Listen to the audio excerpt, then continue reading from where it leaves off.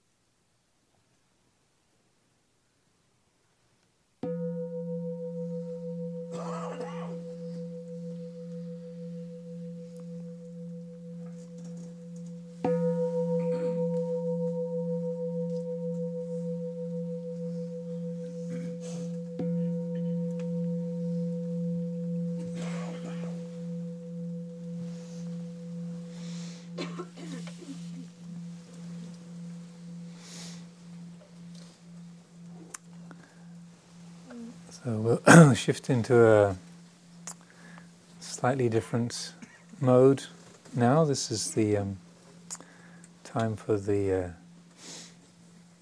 eating meditation period of the day. So I always like to avoid the idea of, say, the lunch break. The idea that the practice sort of stops while we have something to eat, and then we start up when we start practicing, capital P again, after the break. But more to think in terms of as the practice continues during the course of the next hour or so, but we just happen to be eating food and engaging in a more informal part of the day, rather than thinking that the practice has stopped, but just it's a different focus or a different mode of activity. For those of you who are not familiar with our these Daylongs or our monastic customs, we live on alms, which means we eat whatever is offered to us. So we come along on these days with our empty bowls. This is not my bowl, this is the bell. Much more modest, but still quite substantial.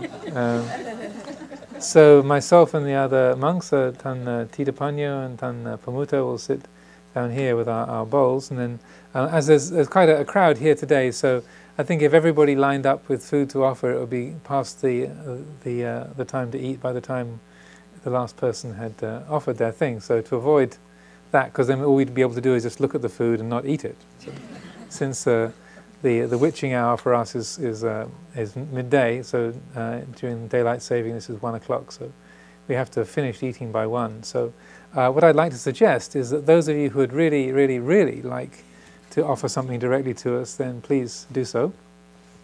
But are those of you who are happy just to share food with each other, or have brought things for us to take up to the monastery in the van, then that would be good also, because there's too many people to be able to receive directly from the hands of everyone. As I said, if we waited for that, 1 o'clock would have gone by. So you can decide for yourselves. Those of you who have doubt problems, I apologize. But have someone else decide for you if you can't. But so what we'll do is we'll have a little announcement from our trustee Sarah, who will is helping to organize the day, and then we'll sit ourselves down here, and then people can organize the food offering, and then we'll aim to reconvene probably somewhere between 1 and 1:15 to start the afternoon session. And then this afternoon we'll be looking at the experience of clinging to opinions and conflict in terms of being attacked, being misunderstood, and all these important things that also happen to us, and other elements of practice relating to that. While the mealtime is going on during the eating meditation period, as a little exercise, you're free to talk about whatever you wish, but try to make a note of all the times that you make a judgment or an opinion. Say, this is good, that's bad. You don't have to write them all down. But just to notice how often, how frequently we make those kind of judgments. This is right, that's wrong, this is good, that's bad. This motherfucking sucks. However one wants to phrase it, whichever language you used to use. So just to note that and see how frequent, how prevalent that is, and just to see how we structure our world in these sort of fixed and arbitrary judgments, and then just in the fact of noticing that, just to recognize, oh, that's my way of seeing things. Okay, so Sarah, please say what you need to. Just a few logistical things. Everyone is welcome to eat in this room or out on the land. Again, please just don't go above the gate on the road here, because there is a retreat, a silent retreat going on up above here in the retreat center. And if